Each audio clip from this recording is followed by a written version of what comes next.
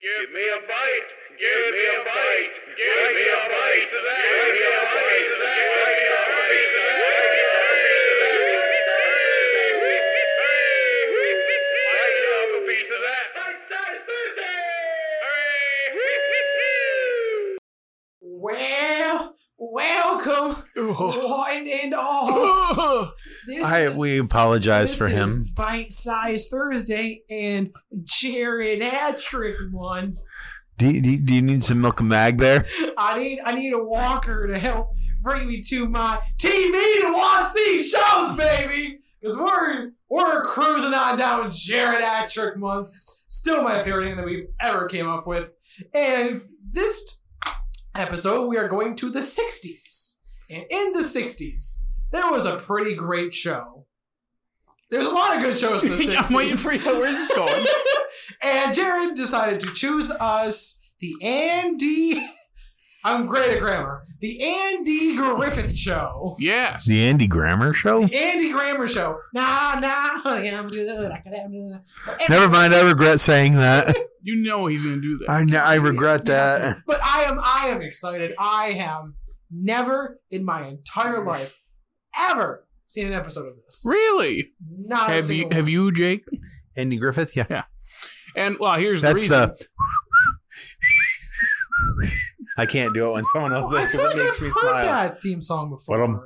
I mean, it's one of the most iconic TV show openings. Yeah. That's probably why. And, They used to show it on Fox, like at yeah, I think TV 4:30 or syndication 5 stuff now, or they've had it a while. I think that's how. The thing with Andy Griffith is his parents are either pushing 70 or now in their 70s. I can't remember. And my parents are in their 60s, which I don't think your parents are much younger. My father is turning 60 this year. Okay, so what a youngling. yeah, so a couple My years father younger, turned but 70 in 2 days. Wow! Happy Congratulations. And I don't know why I said congratulations.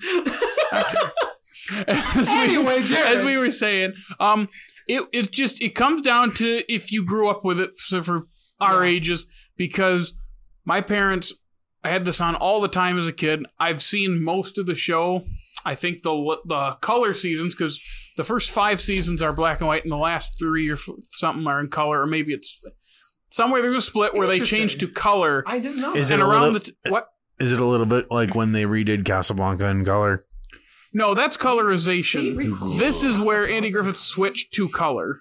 Like, they didn't recolor, they switched to color. And it was around the time that the best character on the show, that's Barney Fife, played by Don Knotts, left. He signed, it was, because he signed a 5-year deal, and when it was up, he went after a movie career, which did pretty well, and he made a couple guest appearances, and he won like 3 Emmys for his guest appearances or something like that. Like, he won like 5 or 6 Emmys for this role. Oh, wow. So there's kind of a split in the show where you have the best years of the show are black and white with Barney there, and then you have the later seasons which are in color, which from what I've heard, I've not seen that many of them, are fine. Mm-hmm. It just lost something. And like by that point, Opie, that's the main character's son, isn't this little kid anymore. He's much older, and they do some storylines with that where it's just not the same. And it ends weird because the last episode is setting up a new show. Interesting. I have heard the name Opie before. Who played him? Ron Howard. That's why. Okay. That's why there's a great, I have to use the word because it's part of the Simpsons quote, but where Ron Howard's on the Simpsons and he tells Homer, yeah, you got to be famous for more than one thing. Why do you think I started directing? And Homer goes, because you weren't cute anymore?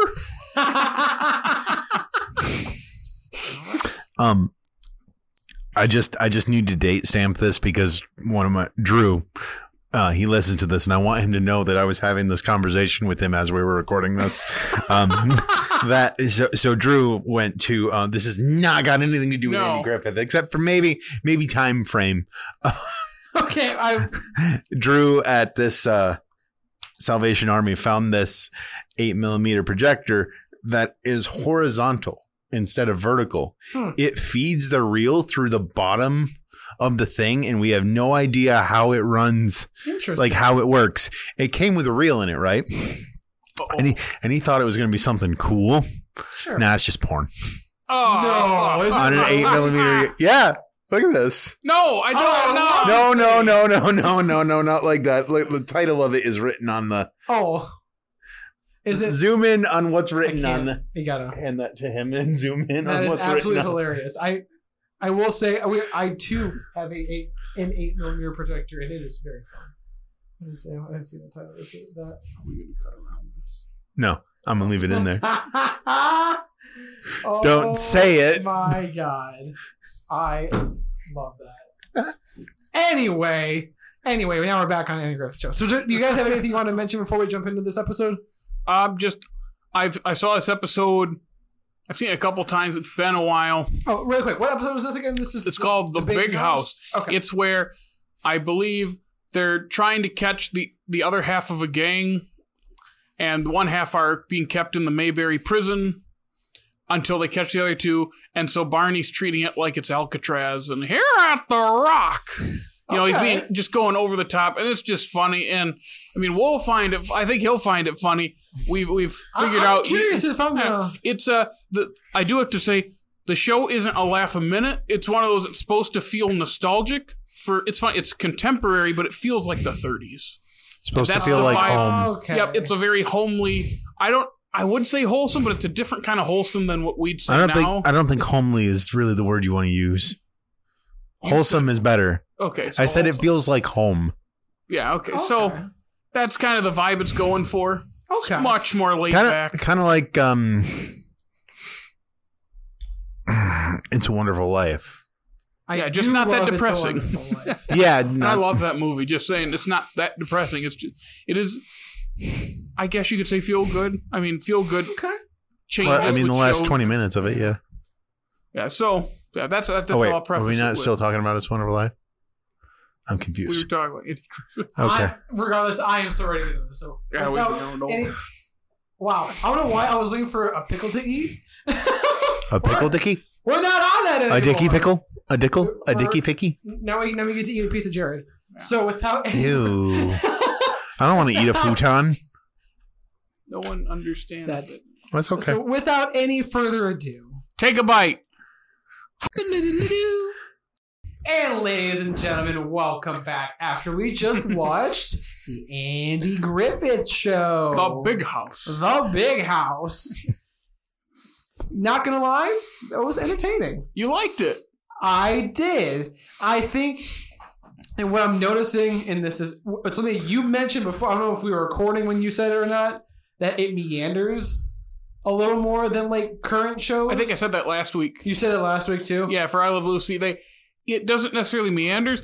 It's not joke-centric, it's story-centric, and it's just existing it's very laid back. Yes. So that's why it doesn't feel like it's a strong plot. It's a simple plot, and just watching real characters interact. Because Andy is the most normal person. He's the straight man, while everyone else is very, very kooky.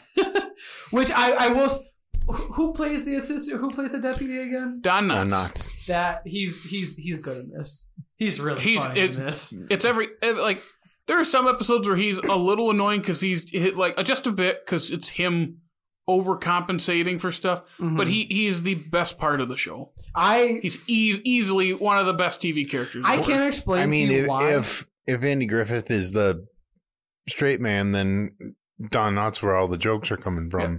When they first started, it was supposed to, because Andy Griffith was very good at playing the bumbling country hick character. His stand-up stuff was like that, and then there's a movie called No Time for Sergeants, which I've seen him. There's a live TV recording I've seen, and then the actual movie, and he's very, bumpkin. Okay. And when the show started, he's really leaning into the draw, the southern. This takes place in North Carolina. It was not filmed there, that's right. But he plays into it, and he's just kind of this, that kind of character. And as the series continued in the first season, he realized Don Knotts is way funnier than him, so he decided to play the straight character, the straight man. Not the straight character, the straight man. There we go. And everyone else are the cartoon characters. He's reeling everyone, and he's kind of similar to Jason Bateman on Arrested Development. Okay, yeah. In that kind of vein where one person is the level-headed one, and everyone else is crazy, because there's plenty of episodes where it gets out of hand, and Andy's the one that has to reel it in. Notice how at the end of this episode, like he could have just brought the guys back in and claimed all credit, but instead he's like, Barney, your scheme worked, because there's some great episodes where there's one where he and his Helen, his love interest, get trapped in a cave, and Barney's leading like this big rescue, but they get out of the cave and they go into the town and there's no one there. They're all at the cave. So he doesn't want to embarrass Barney, so he and Helen go back into the cave and pretend like Barney saved them, just to not hurt his, like, make him look ridiculous. It's so wholesome because he cares about him. So is the little kid his son? Yes, yeah, he is a widower. Okay. Yep, at the start of the show. I did not know that. Yep, at the start of the show, he is a widower. He has a kid named Opie, and then his aunt, Opie's great aunt, Aunt B, comes to live with them to be their housekeeper. So, but she wasn't in this episode. She's also very good. She's another character that gets caught up in things, and Andy kind of has to step in, like, okay, like when he basically buys, I think it's alcohol, but it's supposed to be like elixir. Like healthy elixir ends up being straight up stuff up like that. There's goofy hijinks. There is a pickles episode where she makes pickles, but she uses kerosene. Oh God! And they're terrible. The forbidden pickle. But they can't tell her because she's a great cook. They don't have the heart to tell her, so she keeps making them, and they keep having to eat them or like get rid of them, and she keeps making them. It's so funny.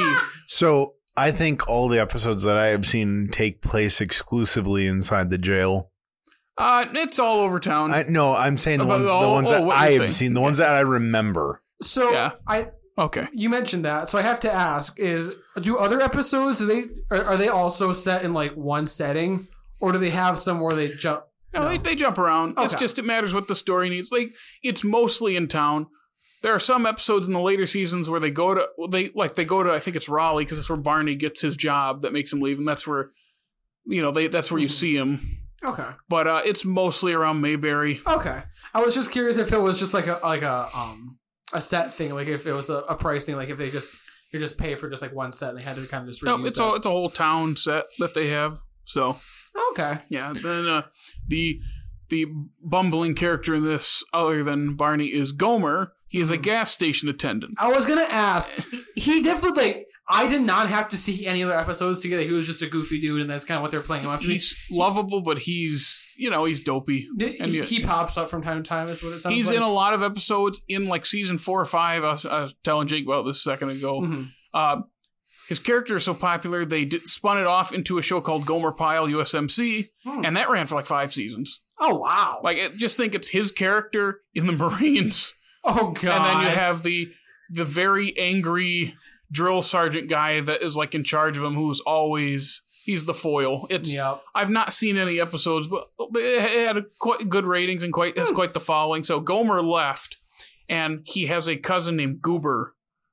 Gomer and Goober? Yep, his cousin, who shows up in like season 2 or 3, somewhere in there, and he and Gomer are only in like a couple episodes together, if that. So once Gomer leaves, Goober kind of takes up that role of, Goober's got the funny little hat and kind of makes this face all the time. So they're 2 different but similar characters, and I like them both, but Gomer is much better. Interesting. Okay. He's also a great singer. I think it's Jim Nabors is Gomer. He's a great singer. Really? You would not think that. I think there's an episode where he sings, and you're like, whoa, I thought it was dub. It's not. Huh. Yeah, so it's another one of those shows. There's just so much to talk about with it, and it doesn't even have to pertain to the show. It's a staple of its time. And I think my dad grew up watching it because he was born in 1960, so the show started the year he was born. So once he's old enough to start remembering stuff, the show was about done.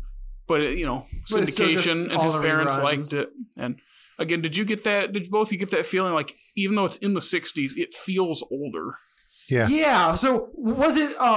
Is it set in the 60s? Yes. Or it is? It's contemporary. Okay. But because, it's out in the country, it's a small town in the country, they wanted this like more comfortable feel to it, a more laid back thing. Just kind of, laid back is the best because they're not focused on being super fast and super tight with their plot. They're focused on character and moment. They just kind of took their time, and there's so much great timing with Andy just... There was. The old, like, the...